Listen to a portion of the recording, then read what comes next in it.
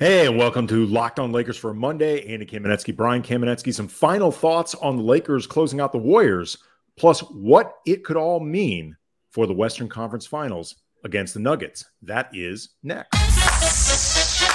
You are Locked On Lakers, your daily Los Angeles Lakers podcast. Part of the Locked On Podcast Network, your team every day.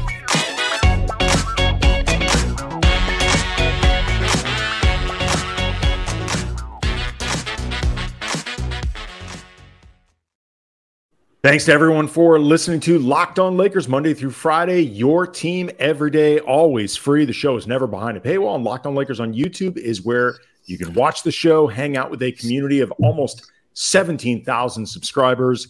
It is always growing. We really appreciate that. The everydayers, the ones who listen, the ones who watch, or the ones who do both. Thank you as always. Also, let everyone know that today's show is brought to you by Prize Picks. First-time users can receive a 100% instant deposit match up to $100 with the promo code Locked On. That's prizepicks.com, promo code Locked On. Brian is working through injury right now. Yes, somehow on during game 5 on Wednesday, I got sick. I felt awful all day on Wednesday, or at the end of the day on Wednesday. The Lakers, I think, felt my pain and played that way. By the end of Thursday, felt better. Super good Friday. We did our show Friday after the game when the Lakers clinched. Everything was fine. Saturday, right before I went to bed, voice totally went away. I assumed it was an early Mother's Day gift for my wife. We press on. It is. I keep thinking about where this team is, Andy, as we finish up the Warriors series, get ready for the Denver series. And it occurs, it's just like they are in a place where I'm still not entirely sure if we understand what, even between now and the end of this series and maybe the end of a final series, what the top end looks like here. Because, they took care of in, 6 games, the 2 seed in the Western Conference. They turned around and took care of the Warriors, the defending champions, in 6 games in relatively easy order, I think. Like, they've performed incredibly well for a team that has not been together for very long. No. That's one of the reasons why, we've said many times that we feel like, and at this point, I think it is just abundantly obvious that Rob Pelinka and Jeannie Buss should be looking to, roll back as much of this roster as they possibly can, because there's so many people who theoretically could end up walking in free agency. And we're past the point, though, where we're like, do we want to do this or Kyrie? Like, they're no longer not thinking about Kyrie anymore in the front office, are they? I would like to think they're not, but, I will never put star effery past this franchise. It is in a lot of ways part of their ethos, regardless of how well run you think they are. It's just, this is part of what would be their human nature. But to your point about not knowing exactly what the top end is for the Lakers, how good they actually can be, because it's still a relatively small sample size. It's now with 2 playoff series on top of it. It's the equivalent of about half a season that we've seen this group together. Much of it was without LeBron. So, there's still that sense of mystery. But what I do feel confident about, even as somebody, I have not made up my mind yet, like a prediction who I think will win this series. I think the Lakers absolutely can. There's no question in my mind that they can win this series. I just think Denver's really good, and it's causing me just to think more, as opposed to the other 2 series, Memphis and Golden State. I was very confident the Lakers both could win and would win. Like, it never really wavered. But one thing I'm absolutely positive about, these are the 2 best teams in the Western Conference. And I don't think it's even close, actually.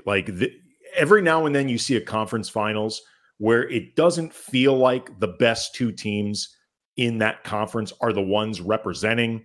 It's just things shake out weird, or there's an injury, or one team played inexplicably bad, one team got inexplicably hot, I think without question, the Lakers and the Nuggets are the two best teams in this conference, and that is why we are here right now. I don't think there's any question that Denver is. Certainly with there was like that 2 week and a half period at the beginning of the season where we're all kind of like wondering what's wrong with the Nuggets, and then we stopped asking that question for most of the season. And they've got Jokic obviously, and Jamal Murray, who's gotten generally better as the season's gone along, as he's gotten more healthy. Michael Porter Jr. and KCP has been a great fit with them. And, just the good depth, really well coached. And I think they've been obviously the best team in the conference all year long. But the team that was supposed to be right behind them was Memphis. And the Lakers took care of that, again, by NBA playoff standards, relatively easily. They benefit from injuries. That happens. There's no question. But when you start to go forward with it, certainly the Lakers were definitely a class better than Golden State. Golden State took care of the 3 seed. So, I mean, maybe it's a down year for the conference, and I think the Lakers, got lucky in the sense that, the door was held for them, Hodor Game of Thrones style, for most of the season until they could finally make a move. But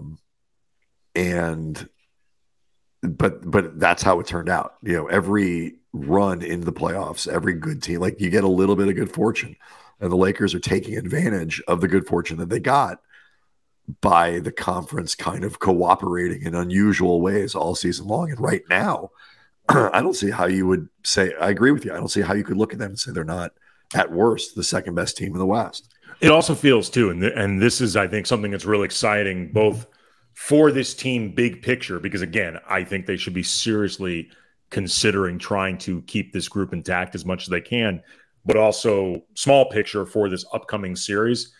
We've seen a lot over these first 2 rounds of it's been a playoffs where these guys, came into it having pushed through a lot of adversity as a group, because the Lakers had to really play at an extremely high level just to put themselves in the playoffs. The biggest concern we had post deadline wasn't the quality of this team. You and I both immediately said, this is a really good roster. On paper, this roster is very good.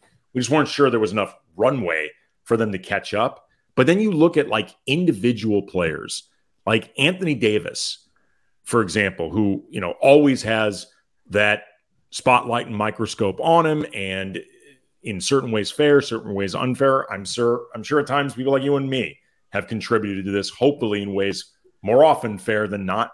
But, he had this monster game 6 on the heels of Barkley and Shaq and Stephen A. and that whole BS, with the game 5 concussion. I don't know if you saw this, by the way, too, but Jason Jones from The Athletic, friend of the show, caught up with Shaq and asked Shaq about his comments about whether or not he was making fun of AD and getting injured. And Shaq said, quote, "I ain't making fun of nobody. That's not what I do. But I do know you're not going to stop me from playing in that game 6.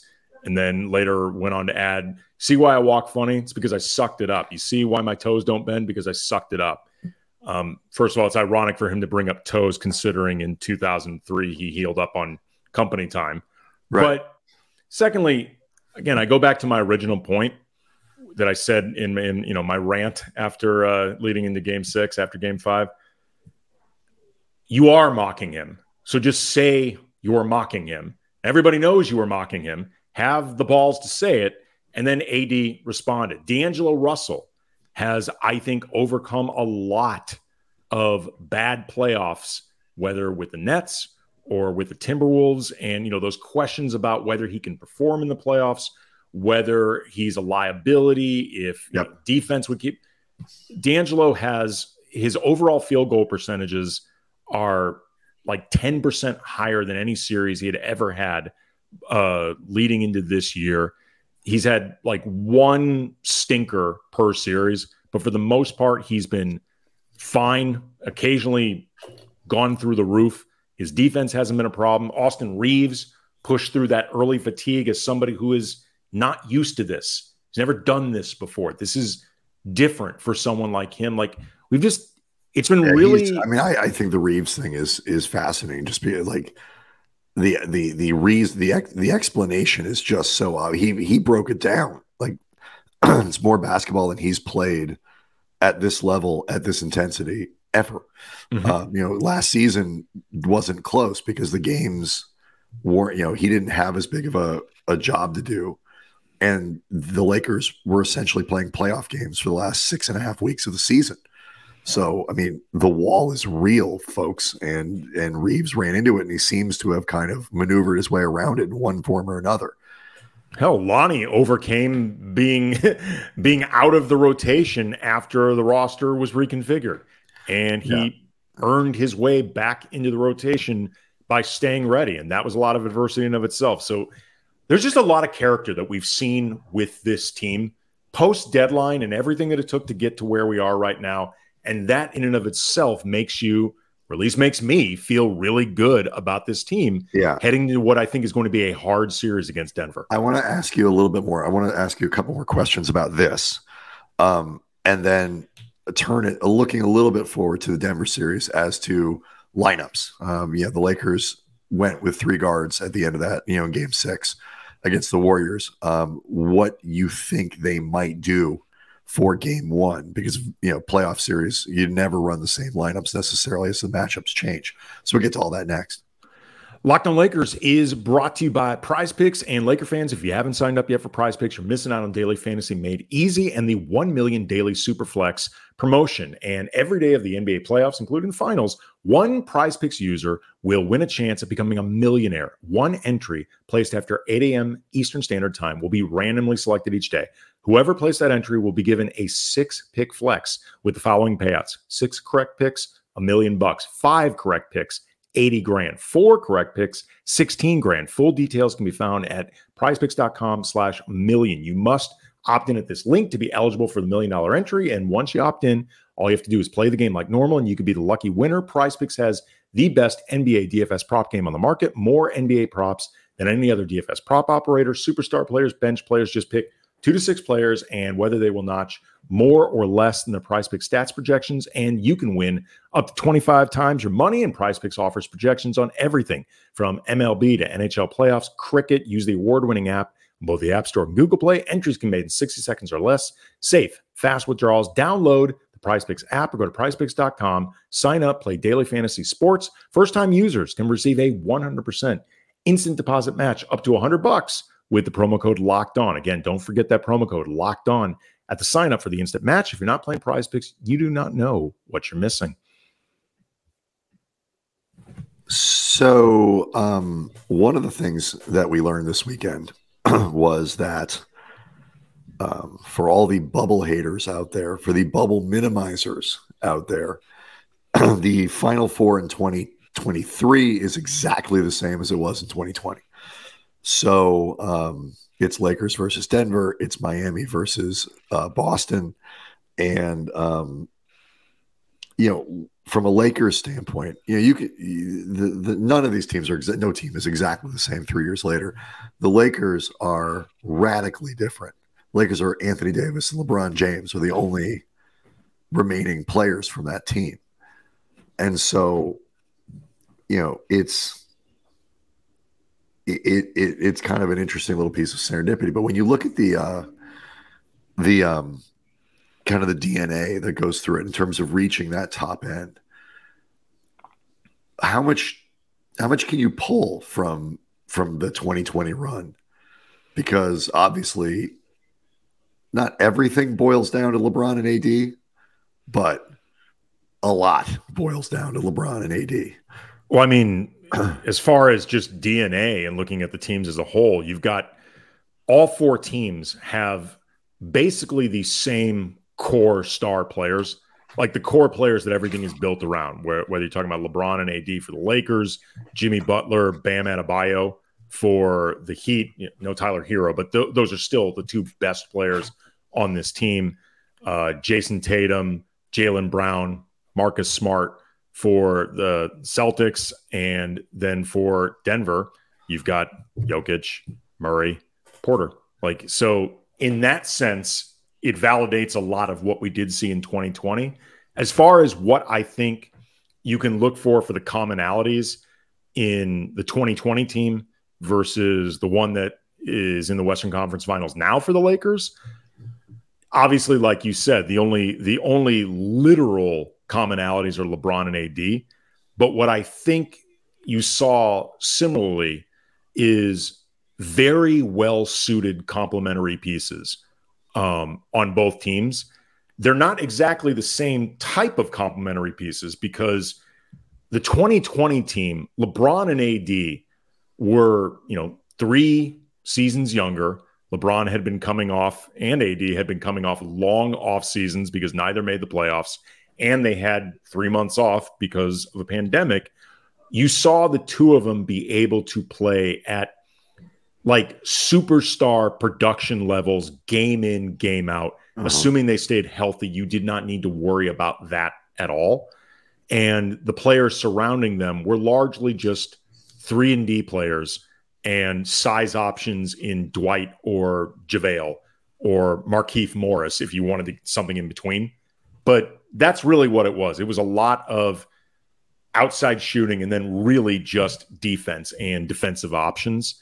This group, because LeBron is, we saw Game 6 closing out the Warriors, still capable of wreaking havoc, but age has caught up to him in certain respects. Attrition has caught up in certain respects, as it would for any player of LeBron's mileage and this many years in the league. This year, I think the role players are more skill players around them. Like D'Angelo Russell is more capable as a scorer and a facilitator than any of the wings surrounding LeBron and AD that year. Same with Austin Reeves. Same with Dennis Schroeder, Rui Hachimura. Like now with Lonnie in the rotation, the Lakers have 7 guys who can create their own shot. That's unusual. Like they can't all do it at the level of LeBron or AD, but LeBron, AD, Schroeder, D'Lo, Austin Reeves, Lonnie, Rui, those are 7 guys who can create their own shot at an above average NBA level. You don't see that a lot in a roster. And I think that speaks to, in certain ways, where LeBron and AD are in their careers right now. And in the meantime, the defensive integrity has still stayed there. But that's what I think is some of the difference. Like you don't rely, or you're not as dependent on LeBron and AD to provide all of the scoring now as you were in 2020. Which is probably a good thing. It's like you said, yes. LeBron particularly is just a different player now. Yeah.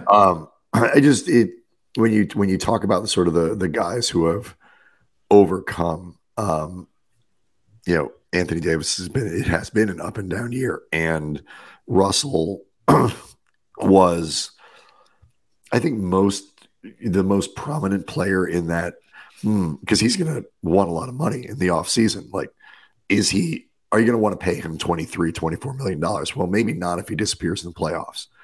And he has shown the value to a team that is built around LeBron and AD, where you need somebody else to pick up scoring. And you wouldn't expect him to be. He's going to have clunkers because every player is. I mean, look, Joel Embiid was terrible in Game 7. James Harden was terrible in Game 7. Every player has clunkers. And so Russell wouldn't be being paid at the level where you'd expect him to be perfect every night. But he's shown that for this team, like, you need somebody who can do what he's doing. If not him, it's got to be someone, and I don't know where they'd have access to it. And so he's come through, like, the Reeves bouncing back. When they made these trades, the thing that was always tricky to me was, what is the remaining upside? Like, how good can they get and how quickly? And the answer seems to be very good and really quickly. But as I try to figure out, like you, would I pick the Lakers in this series, even though I absolutely 100% think they can win? Part of my formulation is I'm still not sure we've seen if they don't have another 6 or 7% of growth, that could even come out over the course of the next 4 to 7 games. Well, it's funny you say that. Like, one of the things that I think is interesting in comparing the 2020 team that won the championship and what faced the Denver Nuggets in the Western Conference Finals versus this team that's about to face the Nuggets in the Western Conference Finals, like, LeBron is not expected to carry the team now in the same way he was in 2020, in part because I don't think he can do it on a game in, game out basis. Just summon it, turn it on whenever the hell he wants. Like, he's, again, 38. We know he's playing through a foot injury. That if it were not for the LeBron James of feet, he'd be, out on the shelf recovering from surgery, which still could happen this offseason. But because of the skill players that are around LeBron right now and Anthony Davis playing for the most part, quite well on both ends of the floor throughout the playoffs, LeBron is absolutely capable of picking his spots judiciously. And if the Lakers play at a level where you need him to take you home in the fourth, or if it's a closeout game and it's really important that you close it out on this night, LeBron is still capable of summoning up those nights, I think, at will. Like, he's still, I think, capable of rationing out the energy and the raw production and sort of mapping out when he thinks, okay, this is the night, this is the quarter, the half, whatever, that I got to do it. I think he's still capable of doing that. And the good news is there are enough skill players around him now that he doesn't have to be thinking about it on a 4-quarter game-by-game basis. This series is going to be so interesting. We're going to get much deeper into individual matchups and previews and all that kind of stuff on Tuesday's show with the Locked On Nuggets guys. But I do want to start thinking about the series by looking at what you think the starting lineup is going to look like. So we'll get to that next. All right. So Darvin Ham, who had a really good series against the Warriors, there was, even by nervous playoff Lakers fan standards, there was a lot less complaining about Darvin than there normally is. He made a move putting Dennis Schroeder in the starting lineup for Game 6. It paid off. Lakers got off to a great start and essentially controlled that game throughout. I don't think you can go 3 guards against Denver. They're too big. Mm-hmm. Would you expect Vanderbilt to be back in the starting lineup, or you think it could be Hachimura? Yeah, I was thinking about this because I agree with you. First of all, Schroeder's going to be going back to the bench. I mean, KCP by 2-guard standards is not small. And then you get to Michael Porter Jr., Aaron Gordon, Jokic. They're just too big and too athletic for the Lakers to go with a 3-guard lineup. The pluses with Rui obviously would be having a starting 5 where you have to guard everybody and putting Denver's defense on their toes that way. The minuses are obviously you're removing some of that scoring punch from the bench. Vanderbilt, though, back in the starting lineup, even if you have to go back to that issue where he's ignored and you feel in certain respects like you're playing 4-on-5 offensively, between Porter, Gordon, and Murray, that is a lot of switchability and versatility and a lot of different looks that you can use Vanderbilt against 3 different and very dynamic players. And I wonder if the trade-off with that versatility, I'm guessing they'd go back to Vanderbilt, but I can see an argument either way. I don't think it's an obvious solution in either case. The good news is I don't think either is a bad solution either. No, and I think it wouldn't shock me if we saw that spot move a lot over the course of the series. Denver's a really difficult team to match up with, and just because again they have Michael Porter Jr. is 6'10". Like, I'm not sure people sort of understand or remember how big he is. And he doesn't necessarily, he's not like he's pounding people down low, but he's a really big dude. Yeah, he's like a poor man's Durant. He's really tall. He's got that really fast release in his shot, and when he gets rolling, he can start to bury you. I mean, they're going to look to attack him defensively. Like they're going to start looking to, I'm sure, target him and Murray the way you started seeing LeBron mercilessly do it to Steph as the Warriors series went along. But I would be willing to book it. There will be one or two games where Porter goes on a heater. Well, and that's what makes them. So it's like with the Lakers when D'Angelo goes off for 28. It's like if you're still getting the stuff from everybody else and D'Angelo gives you 28 or Reeves gives you 26 or something, it's like that's tough because Murray's still, again, he's gotten much better as the season went along. He's been good in these playoffs. He's looked really good. Played really nicely in the playoffs. And Jokic was 35-10 in the last series. Again, we'll get to some of the specifics about matchups and things to look for in defense and this and that and whatever. I'm always interested in the way the moving parts, and this happened a lot on the way in 2020. Like Dwight plays a lot. Dwight doesn't play at all. It's like Dwight was kind of one of those pivot guys for it depends on the matchup. It depends on the game. It depends on the series. And what I think the Lakers have found is a pretty good runway, pretty good feel and sense for who's going to slide into those spaces, who's going to slide out, and everybody being okay with it. In the games where Russell has sat late because Lonnie was playing really well, not a problem. Like everybody, they're playing so well that, and they move so deep, and everybody, I feel like even in the, not to get all like youth sports here, but I feel like everybody feels like they really are contributing to something. Yeah.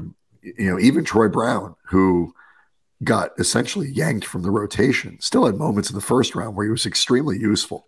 Yeah. And so everybody's, I think, feels like they're involved in what they're doing. And that is in part due to the buy-in for the length of the season. And that is something that you can point to Darvin and say he's done a really good job.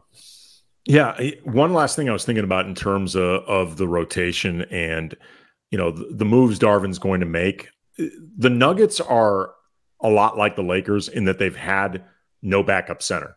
Like their 8-man rotation does not include old friend Thomas Bryant or older friend DeAndre Jordan or my old acquaintance Zeke Naji. I see what you did there, old friend DeAndre Jordan. It works on two levels, Andy. Yes. And unless foul trouble becomes an issue for AD, I think Ham's inclination to just go with LeBron or Rui as the backup 5 can work against Denver. And there can be an opportunity to really mirror AD's minutes with Jokic's. I think you could still see Wenyen Gabriel out there occasionally, to give AD a rest, or obviously if there's foul trouble. But Denver's 3 through 5 in the starting lineup is big, and Jokic is huge. So you think so much about what do you do with that center spot defensively, because Jokic is so big and, a lot of times just impossible to slow down. And he's the straw that stirs the whole thing. But I don't actually think Denver's overall size is going to be an issue for the Lakers. Again, unless there's extreme foul trouble going on, something like that. Yeah, I would agree. It's a really interesting series for sure. All right, so for the everydayer, something to look forward to. Really, everybody should look forward to Tuesday's episode. We're going to break this thing down with the Locked On Nuggets guys, Adam Mares and Matt Moore. From that show will be joining us. A big crossover preview episode of the Western Conference Finals. Locked On Lakers on YouTube is where you can go to see the show. And I mean, I look the same. I just don't sound right. Hang out with a bunch of Lakers fans and get ready for what should be a real barn burner on Tuesday. The game is going to be much more exciting than my ability to speak of it in this way. And hopefully, Andy, I'll be able to talk tomorrow, but we'll see. Wilson, you sent the game-winning email at the buzzer, avoiding a 4:55 meeting on everyone's calendar. How did you do it? I got a huge assist from Grammarly, an AI writing partner that helped me make my point. And it works everywhere I write. Summarizing a doc only took one click. When everyone uses Grammarly, everything just makes sense. Go to Grammarly.com/podcast to download it for free. That's Grammarly.com/podcast. Easier said, done.